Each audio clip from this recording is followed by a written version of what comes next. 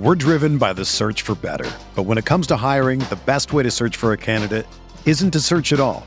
Don't search, match with Indeed.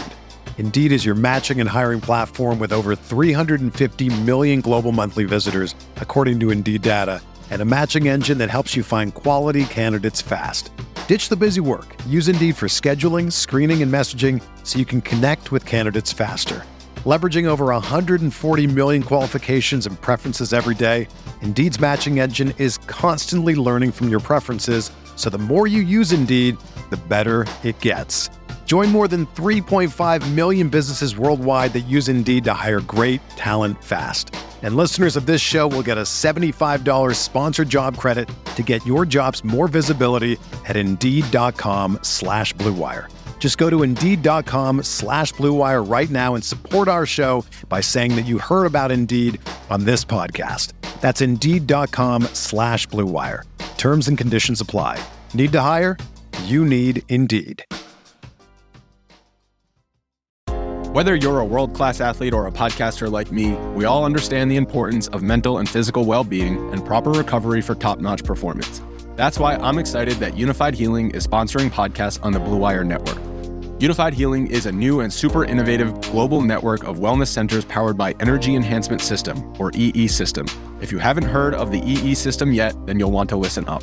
This technology promotes wellness, deep relaxation, purification, and rejuvenation. Wherever you are across the globe, access to a center is easy and affordable. Interested in experiencing the EE System technology for yourself? Go to unifiedhealing.com/Blue Wire to learn more and find a center near you. That's unified, UNIFYD, healing.com/Blue Wire.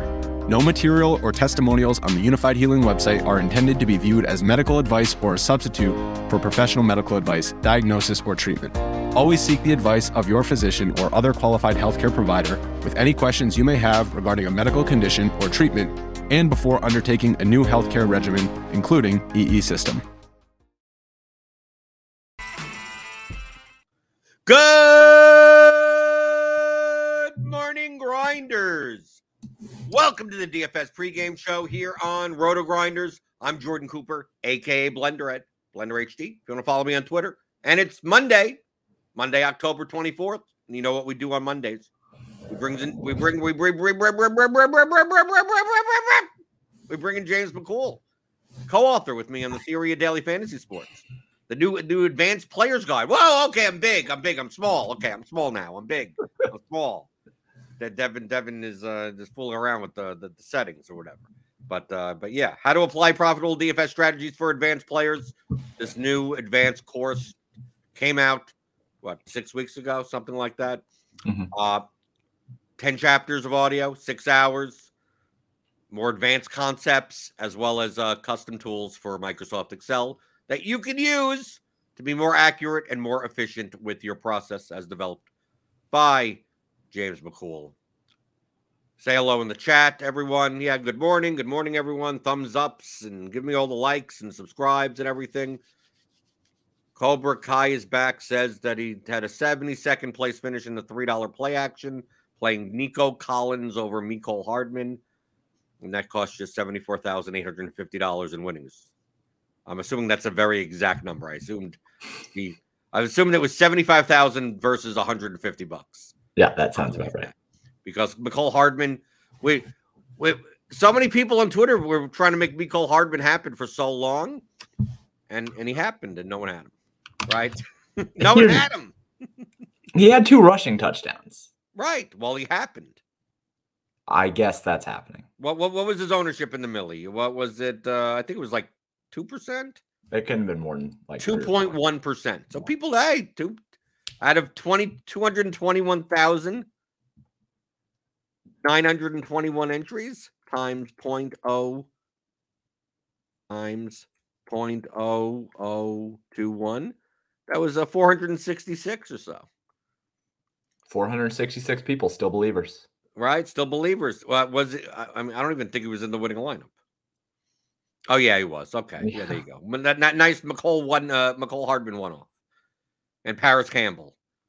Right, that's all you needed to get. Right, the Burrow stack. Well, I mean, you were dead in the early. Right, if you didn't have Joe Burrow, you would just pack it up. Yeah, pack it up at that point, And you saw James at one point, the Millie winner. James, the Millie winner started had me questioning like the meaning of life. The Millie winner that at that time, not anymore. Going into the 4:00 games, had a Joe Burrow quadruple stack. So Burrow plus 4.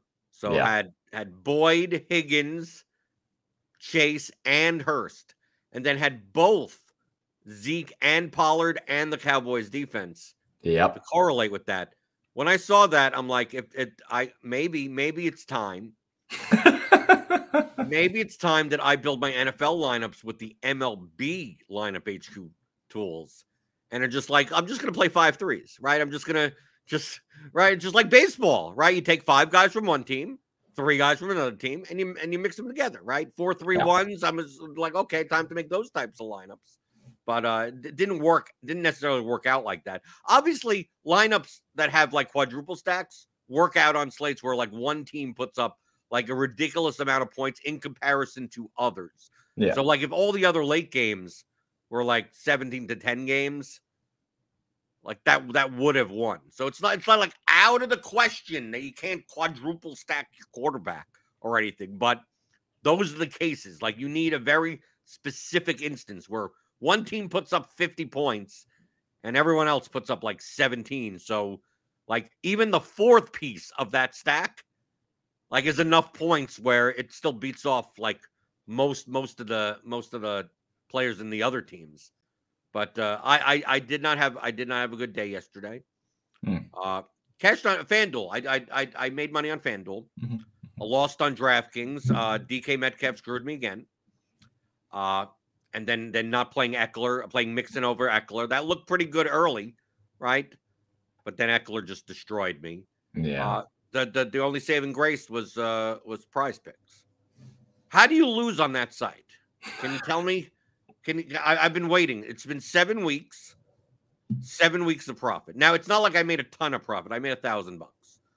I went 16-10 on Prize Picks, but I'm using the blitz projections. I did this week. It was Wednesday morning. I got most of mine in.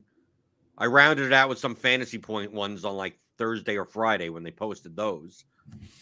I don't understand. The only way you lose is if they tell you not to play anymore. I mean, like, I'm still shocked that I'm not limited. I was just gonna say I'm surprised you're not limited already. I'm shocked myself. I'm doing basketball now.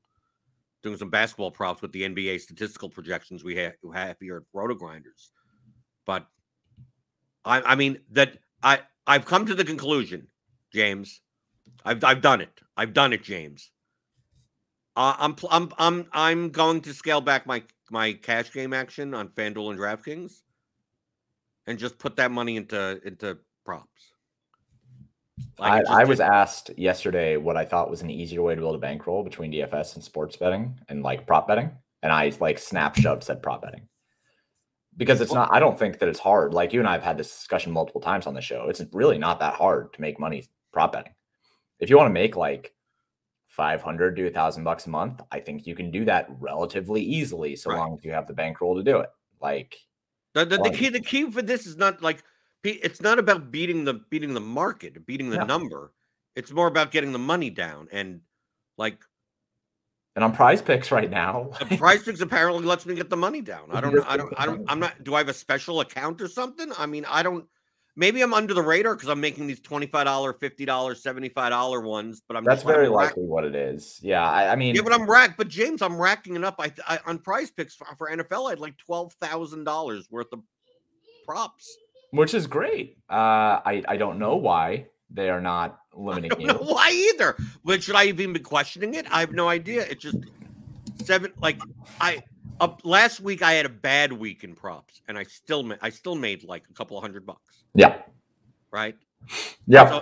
So it now underdog said their lines tend to like underdog. I'm good also, but their lines they overcompensate a bunch, so a lot of times you can't find value there. Mm-hmm. And also on underdog, I do 3 picks on underdogs, not the 2, because they pay 6x instead of 5x, just like on Prize Picks. Yeah. I take advantage of that by just round robining 3 picks, which means, I may only have like a grand total of like 7 props over there. So I need to win at least 3 in order to even catch any of the tickets. So like if I win 3, if I win 4, it's almost like it's semi break even. But if I win 5, 6, or 7, it's like, it's Yahtzee day. Yeah.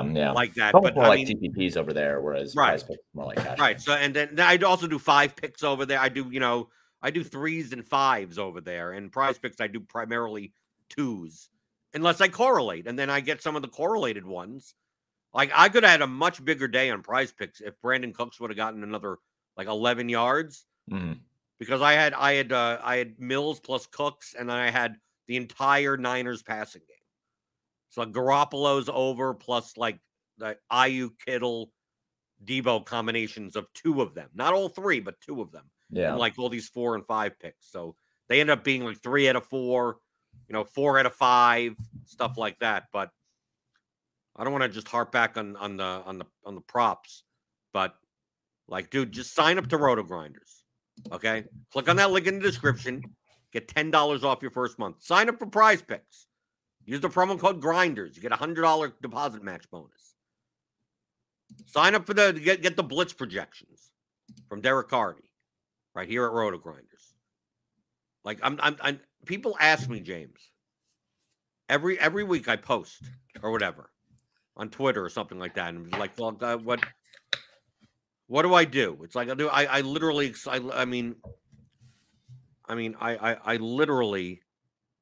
I don't understand, James. Do people not understand what the word literal means? I literally don't think so. Oh, you literally don't think so. So here it is. Here's my tweet. Derek Carty blitz projections. Find the largest discrepancies. Get in early at the best number. Round robin all the props, and then 4 or 5 pick correlated ones. If they not correlated ones that have big discrepancies also. I mean, don't just do it for the sake of doing it.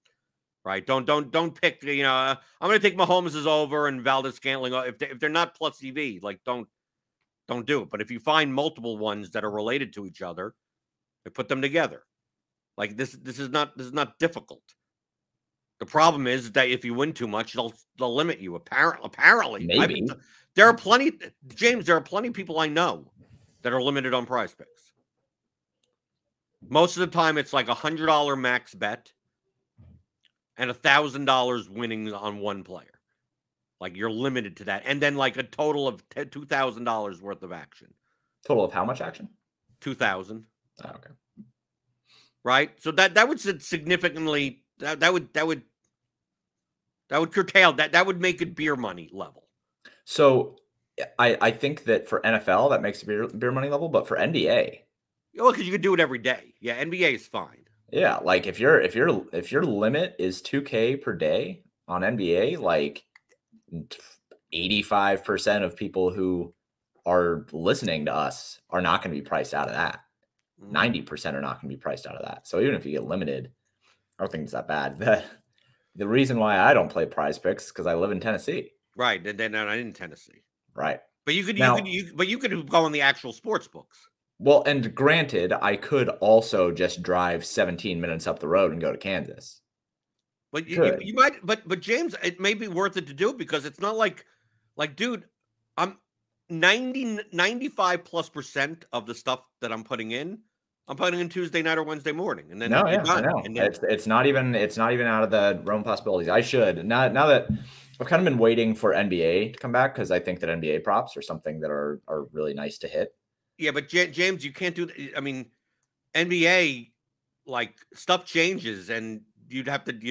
Here's the 20-minute drive again. Yeah, like NFL's the type of thing. NFL's the type of thing that you're right. That like the blitz projections come out on like the first run comes out Tuesday night. The usage updates come in, Wednesday morning. Take a nice drive Wednesday afternoon. Yeah, just go hit all the ones that I can find. Yeah. Right, hit all the ones you could find. You probably could find, 15 to 20 of them. Yeah. Round robin, you spend an hour. You do what I do. You round robin them all. Go to lunch with the family. Okay, you can do that too. I mean, yeah. I would not do that. But well, you don't like lunch, so I don't. Sense. Yeah, I don't like people. that helps also. And then you drive back. Yeah. Because I mean, it's not like you have to monitor this. It's like it's in, it's done, and then most of the lines move in your favor, and then you over the course of the season. I thought I'd like, okay, maybe I'll do this, and maybe I'll come out a couple $1,000 ahead by the end of the season. Like, okay, worth it for the time investment. Yeah. I'm like, dude, like I'm up like 20 grand this season on Prize Picks. Yeah. Like that, like what's going on? Like I'm questioning why I've not been limited yet. Maybe it's because you're not a sharp. Maybe they think that you're gonna regress. Maybe they think I'm a I don't know. You're just a sun runner right now, dude. You're just getting lucky 7 weeks in. Yeah, I guess so. I guess it's 7 out of 7 using the same projections that other people are using and moving the numbers. I don't know. I have no idea. I talk to other people that are sharp, and they're like, yeah, I destroyed on Prize Picks, and now I'm limited there. Well, but the only difference is that the people I'm talking to are putting in like $500 picks. Right. So that's probably what it is. It's probably a threshold. That's my guess. I mean, I would think that there's got to be a threshold. DFIC asked what the optimal times to get the best numbers in for NFL, just to see if we can. Yeah, right. Like literally. There's no optimal time. What's the reason? Like James, they don't have props up. Do they even have? I already got some NBA stuff in already this morning. Like right now, they don't even have like next Sunday's games up. They only have like tonight's football up, right? But like they'll put up like later today, probably the Sunday for next week. Mm-hmm. Get them today. Now, what would be the reason why I'm not getting them? Like, why aren't I putting in my Prize Picks for next Sunday in like this afternoon when they go up? Because you don't have projections yet. Right, because I don't have I've not, unless there's something that's completely obvious. Like I don't have anything to compare it to, right? So like, how am I like? What am I supposed to know? What numbers are good and what the biggest discrepancies are? I could look at a rushing prop and go, I think this number should probably be higher, but I don't know by how much. And remember, you need to have a certain discrepancy because you have to win these at 58% to make money. So yeah, that's the only reason. So like. Me, I'm just waiting for the blitz projections to come out. Once they come out, even the initial run, which Cardi's not made manual usage adjustments, I'm looking for such large discrepancies that what usage update is going to affect it to that extent, right? Unless there's a bug. There was the Pharaoh Brown bug from 2 weeks ago, where all the Browns were projected for like under everything because apparently in the whatever update that.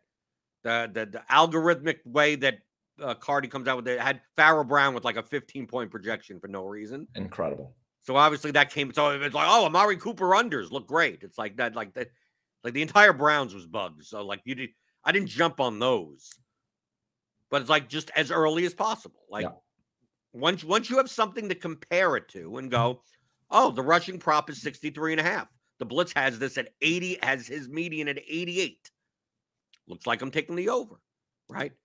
Now, if the number was like 71, you wouldn't. But it's not enough of a discrepancy right there, right? You're looking for large ones. People, how much do I need? Dude, so much that it would be so obvious. It's always so. I had for. I'm saying I know that there's a mathematical answer to this. Yeah, there. But for functional, realistic purposes.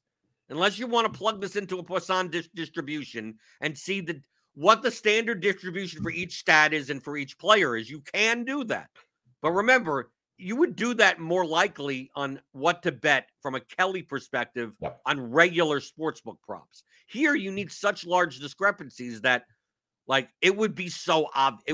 It would be, okay, guy has a passing yard prop of 205. The blitz has him at 288. Okay, that's good, right? 235, not good. I was asked a couple times for people for Prize Picks. They're like, well, what threshold do you want to hit? You want to hit like 5% over, 10% over? I'm like, just the biggest ones. The biggest ones, right? It would always be, well, like, is there a certain point where you like must bet it? I'm like, I just take the 5 biggest ones. I bet those. Like, I think that there is eventually, you're right. Like you can go down to a really micro level if you want. You can do it mathematically. And most people, I think, would come to me with my math background and with like all my modeling background and say, oh, this guy uses these formulas to do these things. I don't have to. It doesn't matter. I'm not a professional sports bettor, and therefore I don't need professional formulas to make these bets. Like if I was getting down $10,000 per month, or I mean per week on NFL bets, like, yeah, I'd probably take it a little bit more seriously, put together some formulas to make sure that I'm getting the best action that I can possibly find. But I'm not. So if somebody is projected for 288 passing yards and their props 205, me likey, I hit. It's just caveman logic at that point. You just go for it. And it's primarily due to the fact that on Prize Picks and Underdog, you need, like, they're fixed parlays. So, like, right, you need minus 137s or better. Yeah. Right. You need 57.6% implied probabilities or better, which means the discrepancies have to be large. Right. And you could put it on a distribution. Like, I eyeball stuff, but I also understand the conceptual distributions of passing yards, of rushing yards, of receiving yards, of receptions, like learning the concepts. And that's why, I mean, dude, the stuff that's in the Theory of Daily Fantasy Sports, either the first course, the Fundamentals Masterclass, or the advanced course, will help you understand the mathematical concepts without needing a formula, so you can eyeball this and be directionally accurate, directionally correct enough. Like someone said to me, or I tried to explain, like there was I think 2 weeks ago, there was a Jawan Jennings prop. Okay. So Jawan Jennings had a prop on Prize Picks of 12.5 receiving yards. Obviously, he's like what, the third wide receiver on the 49ers? Yeah. And he's like the fourth option because you got Kittle there. And I mean, like, he's out there, but he doesn't get targeted much. 12.5 receiving yards. The blitz had him at like 27 yards or 28 yards, which is a pretty big discrepancy, right? It's like, wow, it's like almost double. And I'm like, you can't think in terms of almost double. Now, if Deebo Samuel had a 50-yard prop and his blitz had him at 100, that's a lot. Like, that is Deebo's not even a good example. Like Godwin. Let's say Godwin. If Godwin was on Prize Picks for like 57.5 and the blitz had him at 90 yards, that would be much better than Jawan Jennings 12.5 when the blitz has him at 27. And you go, well, but the multiplier, it's like, think of the way that these players' distributions of outcomes and how many events, like that's going to determine the variance or the standard deviation of his outcomes. Okay, so for instance, Chris Godwin, if he had a prop of 60 and the blitz had him at 90, like Chris Godwin's someone that gets a 26% target share, 28% target share, gets lower ADOT, 8-yard, 9-yard ADOT. I mean, like, there are going to be a lot more events that make up his projection than Jawan Jennings. So for him to, if the blitz has him for 90 and the prop is 60, like, he's getting there on like 8 receptions, 9 receptions. So it's much easier, right? If the blitz has his mean at 90, that means 50. He could get 50 in one. He could make his prop in one half, not on one pass, but on 5 passes. Jawan Jennings, 12.5. This dude may only see 2 or 3 targets. It's going to come down to how many yards were each target. Like, how many, like, dude, like, the difference between 12.5 and 28 in the blitz is like 1 reception for him. Right. I was going to say, if the baseline for this guy is literally 14 yards ADOT. Right. And the blitz has him for 2 receptions, that's a 28-yard projection. Right. But if he drops that second one, you're cutting it real close. Right. But the point being is that if you looked at his distribution, the difference between like 12 and a half. Like, let's say his prop was 12 and a half and the Blitz had him at 17. Like, that's not the difference between those two is virtually nothing, right? On his distribution of outcomes, because it really just comes down to how long is the one catch that he makes. So so this is the reason why, like, on lower ends of the spectrum, sometimes, depending on the if it was a running back, that would be a different story for rushing yards, right? Rushing yards, like, oh, did he get a 4-yard carry or a 5-yard carry? It's only a 1-yard difference. But for a receiver that has an ADOT of 10 to 15, it comes down to, like, well, what's the real difference between a 15-yard prop and a 30-yard prop is just one reception. So it's not really as far, it's not, the discrepancy isn't as large as you thought. Now, I did bet on that, and it did move to 17 and a half, and I did win it, by the way. So it was, I'm just saying, in that case, it was worth it. But people show up with these like, oh, this running back, right, out of the backfield has an 8.5 yard, like, passing prop, a receiving prop, and the Blitz has him at 18 yards. So I'm like, I wouldn't bet on a lot of these, right? I mean, like, it's probably profitable from a sportsbook element on, like, a -110. But from a -137 perspective, it's like you're betting on him getting a second reception. Yeah, exactly. Like, that's all you're really doing. This is the same thing as betting a 1.5 over 1.5 receptions. I was just gonna say, at that point, you might as well just hit the 1.5 if there was one. If there was an option, right? But mathematically, you can look at that if you knew what the distributions of the stats and all the players are. But we just explain it to you common sense wise. So, like, how much of a discrepancy do you need? Well, you need a lot for Prize Picks, and then depending on, like, the people I saw in the Blitz chat, someone was posting like some here are some big discrepancies from last week, and the ones that hit and the ones that didn't. Like, people are taking, like, 20. Like, here's one, like, the 25 yards. A difference in passing props. It's like, that's not enough for passing props. You're talking about, like, 2 or 3 completions. Like, that's it. That's all 25 yards really is. Depending on the team, like, dude, Justin Fields, 25 yards is a lot. Why? Because they don't throw the ball that much, right? And then when he does throw the ball, it's probably not going to be that far, right? Imagine, Matt taking who's a low ADOT guy? Like Matt Ryan now. He needs a lot more passes in order to make that yardage. But, like, dude, if Patrick Mahomes' prop was off by 60 yards, dude, I'm taking that. Right? So it's just understanding how the distributions of each stats. Rushing yard props are better. Right? If there's a discrepancy of 20 rushing yards, like, I'm much more confident because those are much more normally distributed. Right. So like I had, what did I have yesterday? I had Derrick Henry over 84.5, which is a pretty large number. But the Blitz had him at like 108, 110 yards. So it's like, that's a 26 yard discrepancy. So it's like, I'll take that. Yeah. Right. But, like, that percentage wise, like, we go like 110 divided by 84 or something like that. The percentage is like 30% difference. But if you go down to, let's say, 30% difference of, like, 20 yards, like, that may not even be enough. Like, what's 30% of 20? That's what, 4. So it'd be like having a 14-yard receiving prop, and the Blitz has him at 20.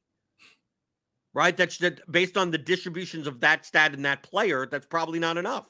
Because that's probably one catch. That's probably one. I mean, like, that's not many events. But for Henry to get to 110 rushing yards, it's the difference of, well, the Blitz has him for like 25 carries and 4 targets. Right? Obviously, the rushing yards don't matter for the targets, but it's like, dude, if Henry averages like just in the game, if he gets 25 carries and he averages what 3.5 yards a carry, he beats his prop. You could probably do kind of like a little cool confidence meter here thing based on events to reach a certain threshold. Do something like the lower the amount of events, the lower the confidence of the. Well, I mean, that would be wouldn't that be literally the standard deviation? Would it? Yeah, I think it would be. I mean, yeah, the less events would mean the higher standard deviation. I'm over here trying to reinvent the wheel. You're right. Yeah, it's basically right. It is. I mean, it essentially is. But I mean, that may be the easier way, like for people to visualize it. As far as like the more events that make up the projection, the more normally distributed it is, which means the discrepancies don't have to be as the 58th percentile is not as far away from the median as with higher standard deviation ones where it's so much further out. Right. Did you expect to talk about props or whatever? No, I like props though. I do think, I've talked before about how I think that props are something that everybody should kind of work into their bankroll if they can. Obviously if you're in a sport or a state where you can do it. And especially for NBA, I think that so long as you are paying attention through the day, I think that NBA props are a really, really profitable thing to be on. And with Prize Picks, it's probably not as profitable. Like it's probably just a sports book thing, where with NBA, if you are vigilant and if you are understanding of the situations that you're paying attention to for the day, like say that you have a day where Anthony Davis is questionable. So every day. But if you're paying attention to one of these situations, like maybe a Jimmy Butler is questionable, we'll say that one. If you're paying attention to that and you have your sports book on hand and you're ready to go and fire at some props and you know what you want to hit, as soon as that news breaks, you have 10 to 11 seconds to go and get onto the sports book and then go hit an over or an under for the players that you have worked out to be the ones that benefit the most if that guy is going to be in or out. And that kind of stuff, I think, is really easy to hit so long as you have a little bit of dedication and are in a position to be able to make those quick snap decisions. NFL, I think that props are soft. I think that people can be hitting them until they are limited. And frankly, most of the people listening to this show are not going to be limited anytime soon because it's mostly just a drop in the bucket for most of the sports books. So I do think that props are a really nice thing to get into and work on your bankroll. And I also think that props help you develop kind of an idea of a range of outcomes, which is something that I'm obviously super adamant about understanding, because it does help you to visualize kind of once you understand what prop betting is and what sports betting is and how to read a line and understand what a line is saying to you. I think that it really helps you understand that players are not a single projection. They are a range of acceptable outcomes within their deviations. So I do think the props are something that you should learn. As far as late news and everything in NBA, I mean, you sign up for RotoGrinders. For NBA, all you need is a RotoGrinders premium. Combo premium, you're getting everything. Right, look at all the Q tags. We got Conley questionable, Barnes questionable, Brooks questionable, Boucher questionable. I don't think that's going to matter that much. So you can see here, it's like, okay, well, we have the projections as if they're in. If they have a Q tag, they're going to be in our projections. But we also have this. This will come out a little bit later. The what if projections. Mm-hmm. So like you could even see that even though like these guys are in the projections, Scotty Barnes is in the projections now. Well, what happens if he's out? We'll have those projections also. So then you could see it's like, okay, if once Barnes gets ruled out, who benefits and who, like what happens? And then go not only just for DFS, but then you go on Prize Picks, you go on Underdog, you go on your sports book or whatever, and you hammer whatever. If that raises Van Vliet's points total by 3 or 4 points, and it hasn't adjusted, and the prop is as if Barnes is in, you start hammering those. Yep. Now you may have to do them very quickly. Yeah, you got to be quick. Right? Yeah, you got to be quick on that. Or you could decide. You could maybe you're like, I think Barnes is going to be out. You just say I think Barnes is out. I'm just going to hit all the projections hit all the props as if Barnes is out, and then when he's out, I automatically get those. There's even a low chance that you could build in some arbitrage there. Right.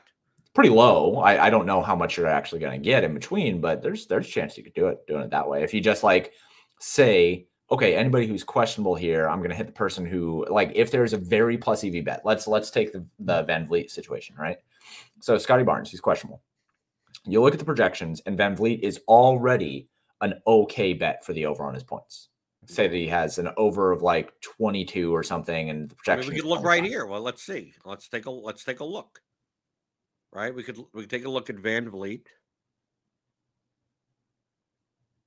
I mean, we could look for Trent, because these are all with. So yeah, Van Vliet points. We have his projection at 16.86. The prop is 15.5. Okay, so say which isn't enough. It would at this point for Prize Picks would not be worth taking the over on. But I have to assume now. I'm like I said, I would look at the what if projections, but I'm assuming that if Barnes is out, that means Van Vliet's going to be carrying the ball more than Barnes, because Barnes is a semi kind of point guard. I'm assuming his points are going to go up by a point or two. Yeah, and if they go up by a point or two, like. Then it would probably be worthwhile to play. And say that it was a situation where his prop was 14.5 and the projection was 17.5 before. Right, then it would be worthwhile to take right now. Yeah, then you just hit that, and then later on, when it gets ruled out, you can look at it, and there is an arbitrage situation there where you could also take the under and get somewhere in between. Right. There's good ways to do that if you're paying attention and if you want to dedicate early. I do think that understanding how props work and learning about the process of betting props and building in some arbitrage situations, like, it's worth understanding and worth knowing if you want to do some research on it. And here at RotoGrinders, we make it very easy for you for NBA. All of our NBA statistical projections, we have a Chrome extension, a Prize Picks Chrome extension that will overlay the NBA statistical projections on Prize Picks, which is pretty cool. Right, so like what's one do I got? Like I got DeMar DeRozan. I could scroll down, see I'm looking through, what's the difference? What's the difference? What's the difference? What's the difference? What's the difference? I get down to DeMar DeRozan. His prop is 23.5. Our statistical projections have him at 29.04. That seems good. That seems pretty good, right? I got a bunch of those. I got 1, 2, 3, 4, 5. I got 7 so far. Right, here's another one. I don't even know. It's the only prop of him that's up. They'll put up more, right? Yeah, they already start putting up more. But this fantasy score, right? They use FanDuel scoring. So I'm going to scroll. Well, obviously, this numbers. Well, these numbers are. Let me reload. If you see something that's obviously off, just reload, because the extension didn't read it. Like, we go to fantasy score. Yeah, okay. Now we're good. There's no way that Embiid's projection was only going to be 31 on a fantasy score. Where's Terrence Ross? Terrence Ross. Here you go. Terrence Ross. 22.5 fantasy score. We have his projection at 18.09. Pretty good. That's pretty good. I mean, that's a 4.5 point discrepancy in a fantasy score for a guy that doesn't even start. Right. And it's completely points based. Right, yeah. I mean, right. It's it's 22.5 fantasy score, but Terrence Ross really doesn't do anything other than shoot. Right. So it really, are you betting is over under at like 17 real life points, right? Right. And that goes back to what we were talking about when it comes to understanding how points distributions go through. The volatility of an NBA player is mostly on how they are accruing their points when it comes to fantasy. So something that I've always said is you want to kind of hang your hat on guys who are robust and have like a wide range of things that they can contribute. And then, you can treat point scorers the same kind of as wide receivers, where it's going to come more in chunks.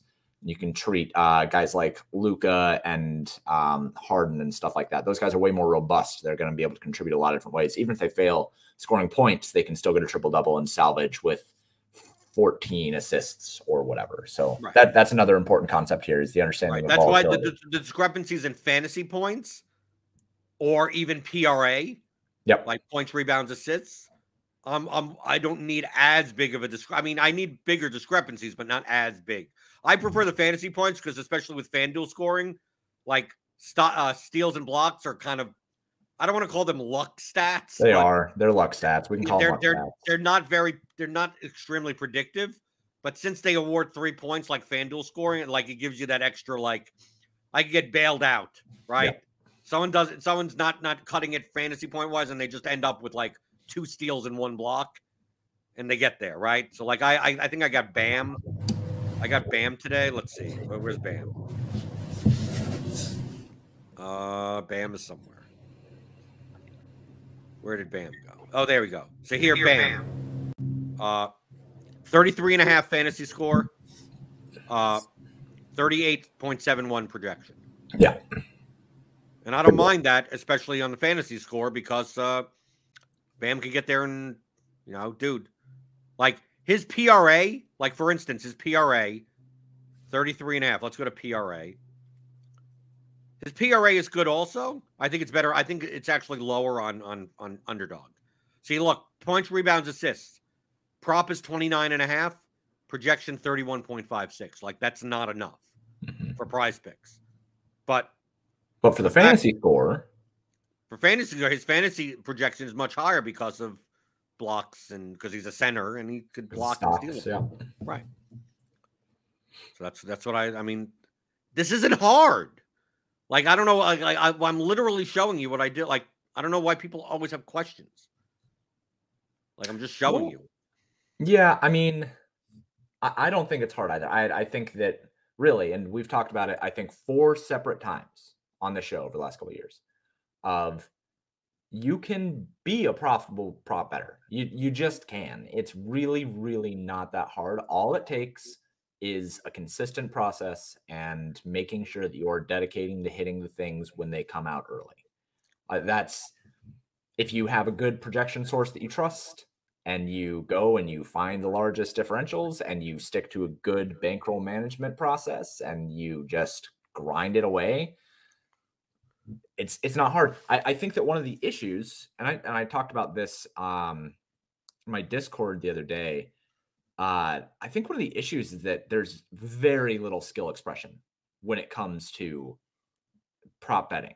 In the same way that there's very little skill expression when it comes to cash games. No, it was in a coaching session that I did this. I think that people want to feel smart. I think that people want to feel like they are like outsmarting the books or outsmarting people. I think people want to have that feeling of expression and that feeling of onus of being able to be smart enough to win at this. When in reality, sometimes it's just not about that, man. Sometimes making money is just boring. Well, and what you're doing is profiting off of other people's mistakes more than anything. Right. James, remember the season 2 seasons ago where I literally just played the Roto-Grinders optimal NBA line. Last year. That was last year. Was it last year? It was last year. No, it was the year before. No, last year did I play the whole way? No, it was last year. It was last year. It was during the NBA season, and you stopped when we got into mid-January because we were both so done with NBA by mid-January that you didn't want to do it anymore. No, I think I went till March. I went till March, I believe. Whatever. Right, but I'm just saying that all I did was like whatever the median optimum was, I played. And obviously I would need to, if projections change because if someone was out, I would have to lock in the players that are in and then rerun it. So I may have to do that 2 or 3 times a night. But it's like literally, I could have taught my wife. I'm not saying that she's dumb. She just doesn't play DFS, and nor does she know basketball. Like I could have taught my nephew, my 17-year-old nephew or whatever. But I don't know how old he is now. 20. Doesn't watch sports. Doesn't follow any of this. It's 17 to 20. I don't know. I remember. I don't know. It's somewhere around there. Somewhere that I don't know. I don't know what he is. Okay. All right. I could have just showed him and said, "Okay, I want you to load this site, right? I'll give you the bookmark, right? I want you to load that in, and then I want you to make sure that the timestamp is the closest to at 6:55 or whatever, close to lock, and then I just want you to you put 2 zeros in so you could run this, and just press that button, and all these players that you see here, put that into your lineup." Right? And then get the notifications from Roto-Grinders. And if you don't see any notifications, don't do anything. But anytime you see a notification come in, wait 5 minutes and then refresh and reload the projections, and then lock in the players that are already in the early again, if you have anyone, and then press the button again. If nothing changes, don't do anything. Mm-hmm. Right? So I don't even have, like, don't do anything until you get a notification that a starting lineup has come out or someone's in or someone's out, and then just do that. Like, if you did that, I mean, I made like 20 grand, 25 grand, like just literally doing that and playing like as much of the head-to-heads and 50-50s and low stakes and everything volume that I could find. And, right. And like I think props are easier than that. I also think that props are easier than that. And I also think they're just as boring. And like, that's the thing, is people just, there is an entertainment factor of this. And Jordan, I already know your answer to this is you are entertained by making money. And I get that. We've talked about that too.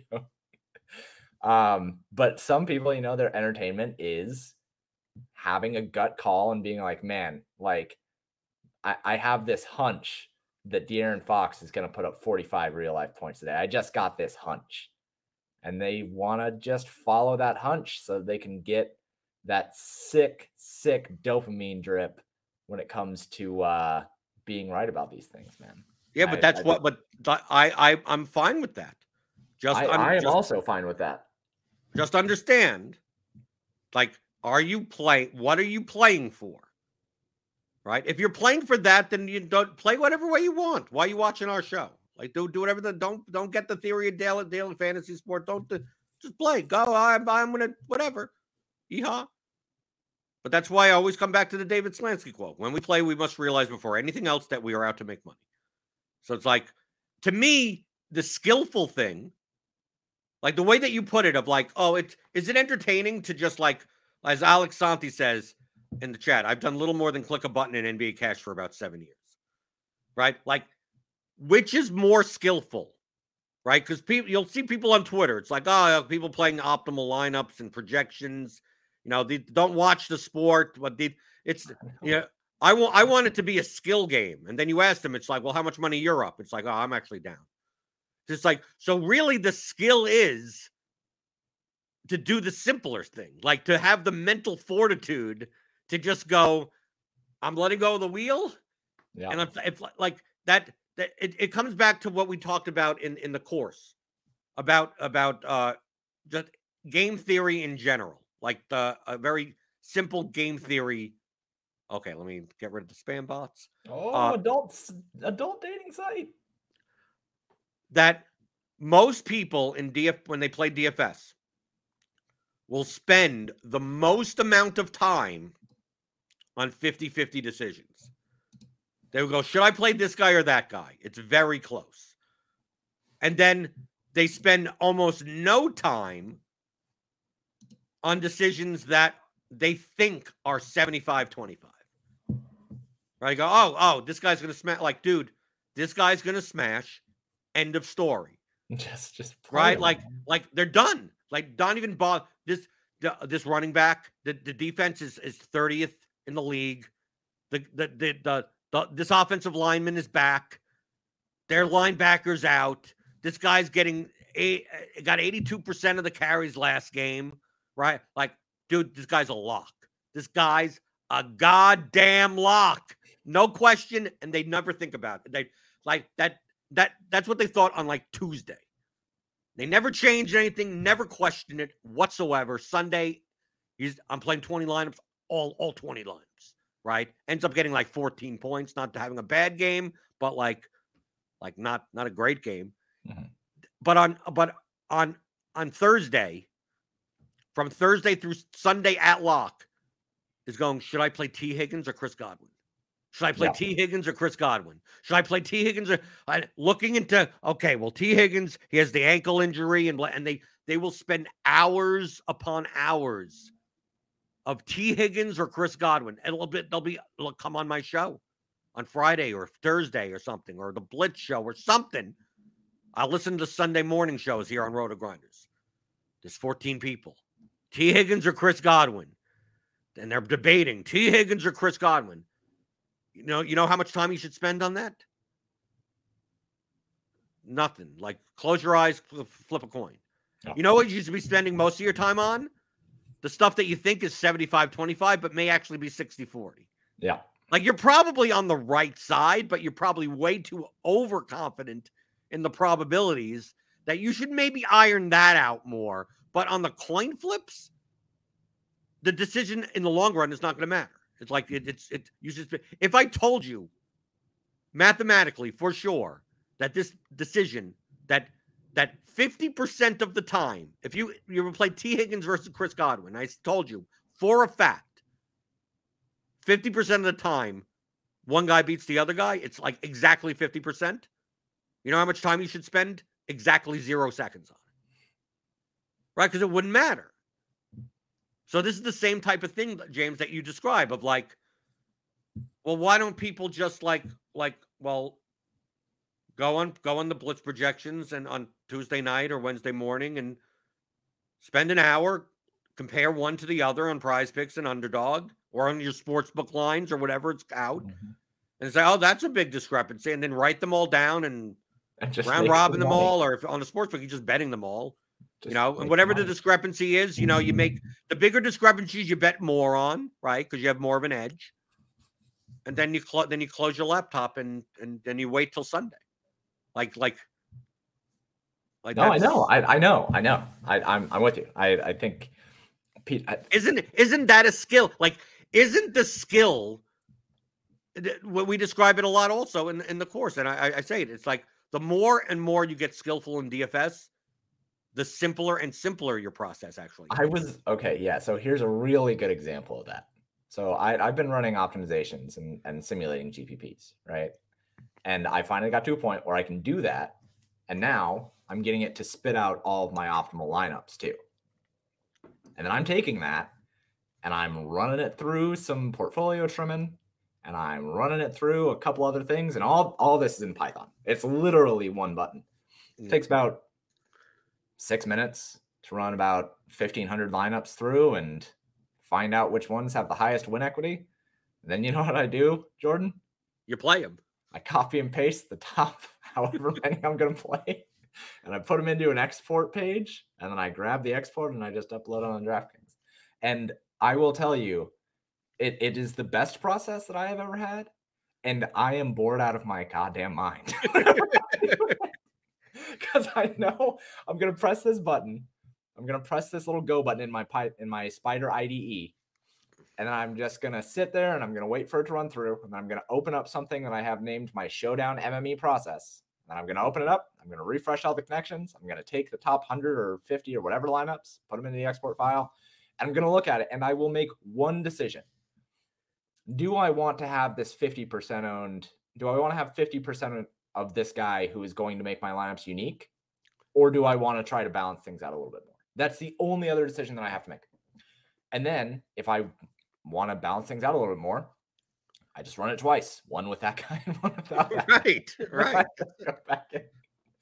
It's so boring. And I do think, one of the reasons why you should play DFS, obviously we talk a lot about goals and we talk a lot about things that are not reviewing the slate. Sorry for people who wanted to review the slate yesterday, but this is what we're talking about. It's a review show. It's whatever. I know. We're reviewing process. We're reviewing propping and making. Well, all the chalk hit. Did you have the Bengal? Okay, you needed the Bengal stack, and then all the chalk hit. So, there you go. What's there to review? I mean, you had Jacobs, you had Walker, you had Eckler, right? You had Burrow, Chase, right? As long as you mixed in some Paris Campbell or McCall Hart, you won. What's the review? I played a ton. I have a lot of lineups with Michael Gallup and Romeo Doubs zeros in it. That's the review. Yeah, there you go. So anyway, where was I at here? So I think that one of the things about understanding who you are as a player and the goals that you have and why you are playing DFS is unless you know that. And unless you are dedicated to why you are playing DFS, you'll never actually have a process that sticks to what that is. If your goal of playing DFS is to have fun and have some skin in the game and put down $25 for the entertainment value because you're going to be watching your homeboy Celtics and you're excited to see them whoop on Toronto or whatever. I don't know what sports people say. If that's your goal, is to have that entertainment and have that skin in the game and have something a little bit more than just watching the game, then that's awesome. You don't ever even have to worry about the things that we are talking about here. You can just play your Celtics and watch the game, and that's great. Just like the dude probably that was in first in the Millie just said, you know what? I think the Bengals and Cowboys are going to do. I think the Cowboys are going to run all over the Lions, and the Bengals are going to put up 60 points. I'm gonna spend 10 minutes on the toilet, and I'm just going to say, I just want to play all the Bengals and all the Cowboys and hit enter. No, and this worked for somebody who took down the Millie Maker 3, maybe 4 years ago, named Bears Fan. Literally, his name was Bears Fan. He just had a full 5-man bear stack. And he took it down. And he took down the Millie Maker with it. It's hilarious, and sometimes it works out that way. But if that's the reason why you're playing, then you're not worried about making money. You're not worried about being a nit. You're not worried about exposing your edges. Like, you're not worried about those things. And so it's fine to play that way, but don't conflate it with playing that way to make money. Like, there's a very large difference between your goal of making money and your goal of playing the Celtics every slate because you love them. Like, you have to decide which one you want to be. You don't play scratch. You don't go. I don't see people going to Kroger over here, getting the scratch off lottery tickets. Going, I got a system. Like, no, there is no system. It's negative EV. You're doing it because you're entertained by you don't mind giving up that 28% edge because you like scratching something off and seeing if that's fine to say, but you can't be a long-term winner doing this. You can't. You're playing for entertainment. End of story. And that's fun. I'm not judging you. That's what you get for your dude. I do stuff. I go to wrestling events. People would think I can't believe you spent that much money to go to WrestleMania. It's like, well, I can't believe you spent $10 on a scratch off lottery ticket. Right? It's just, to me, it's the same thing. Okay. That's your entertainment. That's your entertainment. Yeah, exactly. It's entertainment value. So it comes down to that. And I do truly believe that if you want to make money, sports betting or prop betting or playing DFS or whatever, you absolutely can, so long as you dedicate yourself to that version of playing. Like, understanding where the edges are, understanding that it's about bankroll management and process, and sometimes it's really boring. Right. James, do you think many people, not most, but many people, they have the reason why they can't make the switch over is because they've glorified what they think a professional sports bettor / DFS player is. Oh, my good friend, I have a lot of words about screenshot culture. I'm not talking about screen. I'm not even talking about that. I think that screenshot culture goes into this conversation very well because of the way that people glorify the idea of winning a GPP rather than making money. And thinking that it is just, if you don't win a GPP every single week, that you're a loser and that you're not playing well, and then you redo your process and that. No, but that's not what I'm talking about, James. I'm not talking about. I'm not talking about Twitter. I'm talking about people. Mm-hmm. I mean, I don't talk to many people, right? Because I hate people. Right. But when people find out what I do, especially if they're men that do watch sports, right, or something like that, like, they view it as, oh, so I wish I was like, so you basically you get paid to watch sports all day, and I go, I barely watch sports, right, and I go, so what the hell do you do? That to them the fun aspect is here's something that I watch entertainment wise, to them they're like, I come home from work and I put on the Pacers game, or I put on the Bengals game, or I put on U of L or basketball, and this is my entertainment. And your job is to sit there and do exactly what I do, and you get paid for it, for that entertainment. It's no, it's the same thing as to take the wrestling events, for example. I watch wrestling, professional wrestling. I go to wrestling events as entertainment. But the guy that does the play-by-play, the color commentary, and the referees and everything stuff, obviously I can't be a wrestler, right? I'm not athletic at all. But you look at them and you go, wow, they're here to do this. Don't they have a great job? And then you find out how their job is, and most of it is boring. Most of it is all you see is the 5% of their like, oh, they're in front of the camera, but 95% of the work is planning stuff out behind the scenes and paperwork and creative meetings and logistical stuff with lighting and and you go, oh, I thought it's just you show up and you're a play-by-play. This guy slammed that guy, and like, no, like that's their job. Yeah, their job.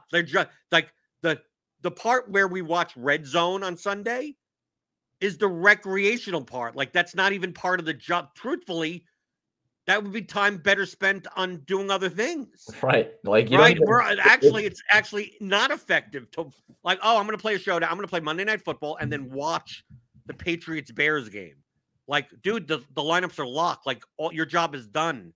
You can't control what happens in the game. You know what you should be doing? Anything else other than watch this game. Like, if you were actually committed to DFS, you'd be spending that 3 hours working on improving your Python or researching and filling leaks or something like that, or looking at the next day's slates and getting things set up for different scenarios. Yeah, I think that's right. That people, or just like with pro, or James, just like with pro. I mean, we see this more in pro and in sports betting. Like they've had features like YouTube documentaries and stuff like that about like the life of a professional sports bettor, and it's like most of the time it's like it's people staring at screens, right? And something lights up, and you go, okay, bet it there, okay, bet it there, and then by like 8 o'clock at night, like they're out with their family. Yeah, like no one's watching sports. No one is watching sports. And you ask someone like, okay, what do you think of the Pacers this year? And they go, I don't even know who's on the team.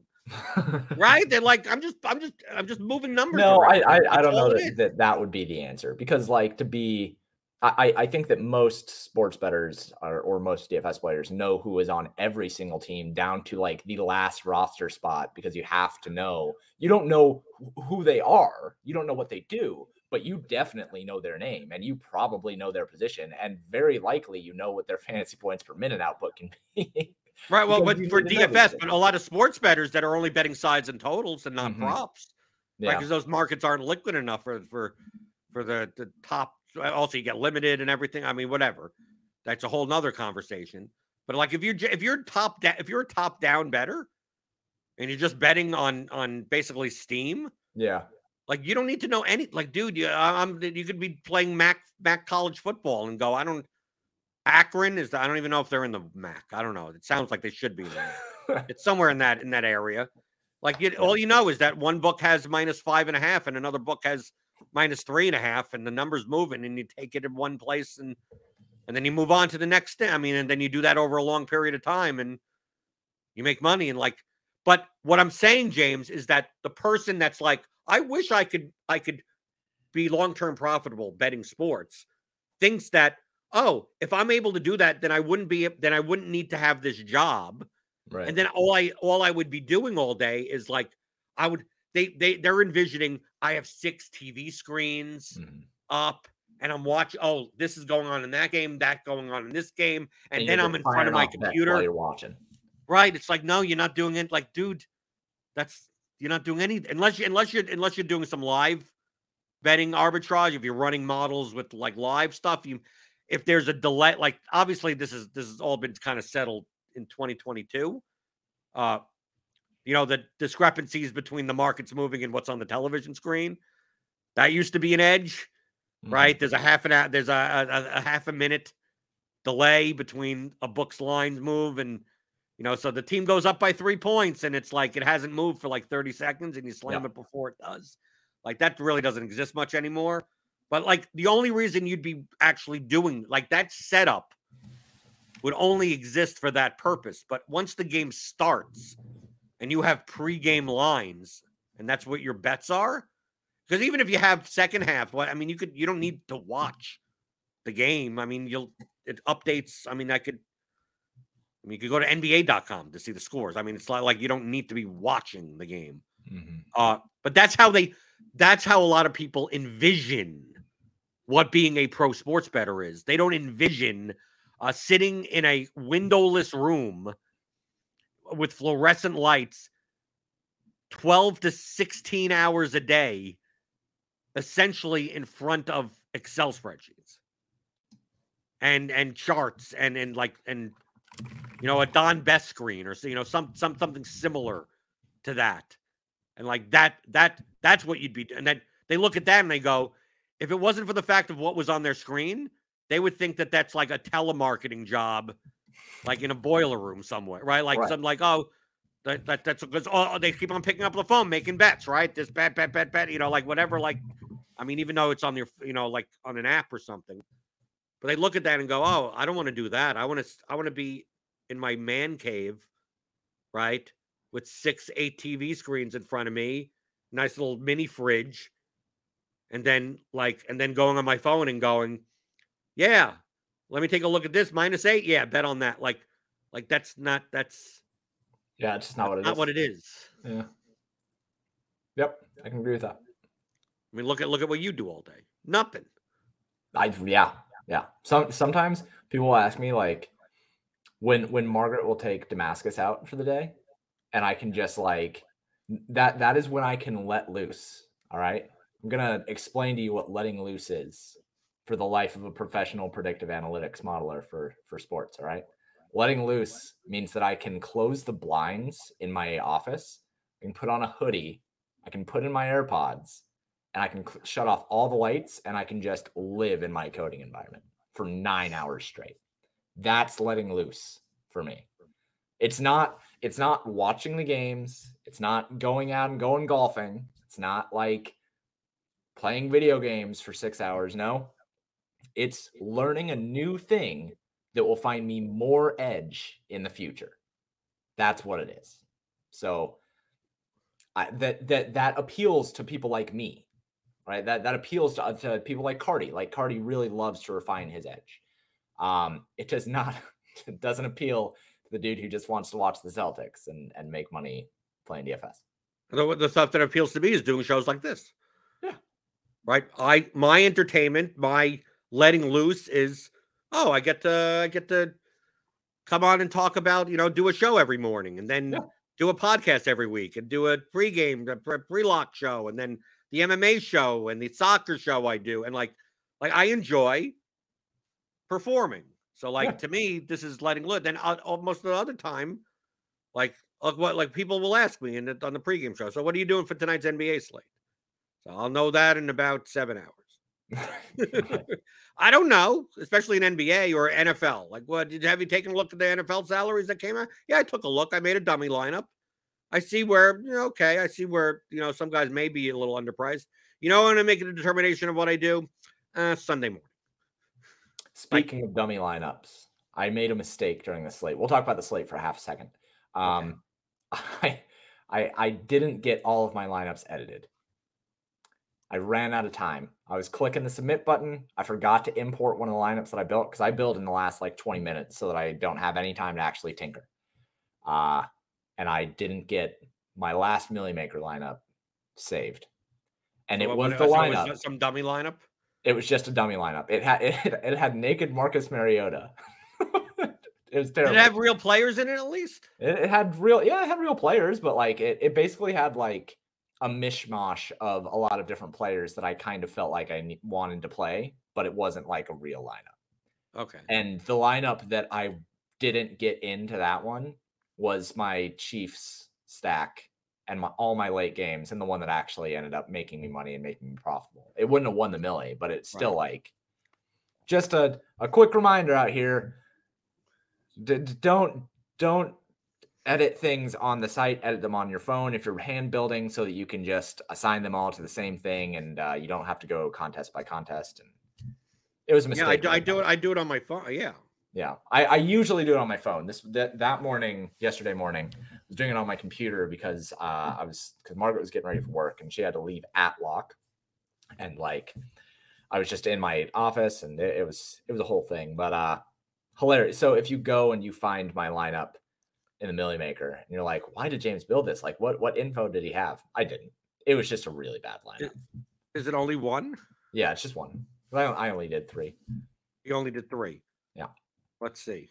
Oh, that's not it. Nope. Lamar, Derek. Oh, so your best lineup. So your best lineup was one that it was just a dummy lineup. Yeah. Marcus Mariota, Josh Jacobs, Pierce, Higgins, Gallup, MVS, Andrews, Walker, Detroit deep. At least it was a real line. At least it was real people. Yeah.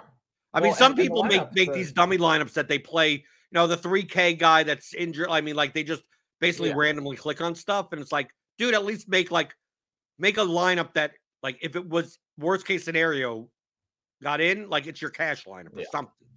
I mean, the lineup that I made for the 150 that I put in there put up 197, I think. It was really good. Cash.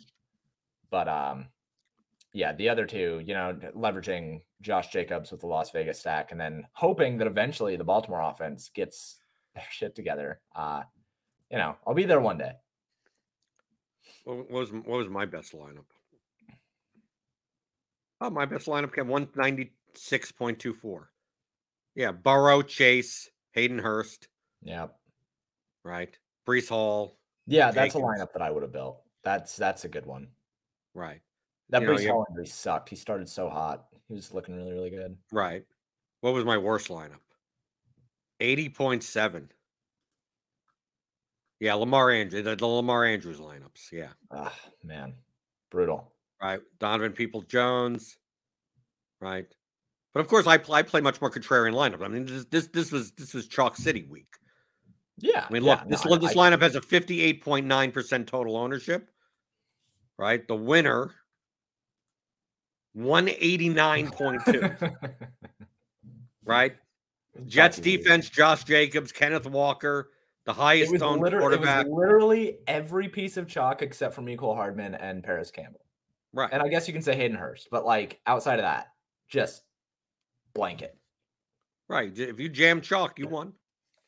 Yeah. Just fine. And it's not like I didn't have to. I mean, it's not like I fade chalk. It's just that I may not have them as together as much. I meant to have a Cincinnati stack this week. I wrote up a Cincinnati stack, and then I was under on Cincinnati. They were over-owned. Yeah, no, I know. I meant to have one, but like if I would have had that, I would have had it with probably Breece Hall instead of Kenneth Walker. And like I would have been smart about it, and I wouldn't have the Jets defense either. But I digress. It doesn't matter. I had a lot of the Titans defense. I liked the Titans defense a lot because why on earth would we trust Matt Ryan to do what he did again last week? Well, also I was playing a lot of Derrick Henry, so like that was. And I love Derrick Henry as well. I get that. Right. Okay, so there. So I mean, people, why would review the slate? Review what? We talk about whatever we talk about, right? It's Mondays with McCool. James, people can find your stuff, paydirtdfs.com, as well as picking up the Theory of Daily Fantasy Sports. You know the tools that James talked about that he puts in and trims his lineups? Well, I mean, you have it coded in Python, but you could do it manually pretty quickly in Excel, right? And we have that. I use this. I use it. Like I'll be building showdown lineups tonight, and I'll be using the duplication predictor as well as the portfolio trimmer to build. I probably tonight's game is awful. I don't even think I'm going to play it, man. Right. I'm doing a show. I'm doing the pre-lock show. I got to play it now. I don't think I can subject myself to it. I'll play it. Jordan, I will play NBA instead. No, I'm playing NBA also. Well, but I hate NBA. And okay. So it's getting to the point. Okay. You're playing NBA over NFL Showdowns. Yeah, over an NFL Showdown where I think that my process on Showdown is the best that it's been in years. And Patriots. I'd rather play NBA. Oh, it's gross. But yeah, you can find everything from me at paydirdfs.com. Find me on Twitter at paydirt_DFS. And yeah, the tools have been fantastic. We've gotten a lot of really good feedback on them. There are a couple updates that I'm going to be putting in the next couple days regarding a couple of portfolio management tools. So be sure to be on the lookout for that email coming out. Yep. And you can go to theoryofdfs.com and pick that up. Give me those thumbs on your way out the door. We got NBA Grinders Live later today on the channel with Crunch Time, which is brought to you free all year by FanDuel. Then I'll be on the NFL pre-lock show for Monday Night Football. We got live locks. We got the going long. We got tons of the betting content on the Scores and Odds YouTube channel. So subscribe over there. And I will see you tomorrow. Right? I'll see you tomorrow as I always are, answering your DFS strategy questions, your sports betting questions, even if you'd like.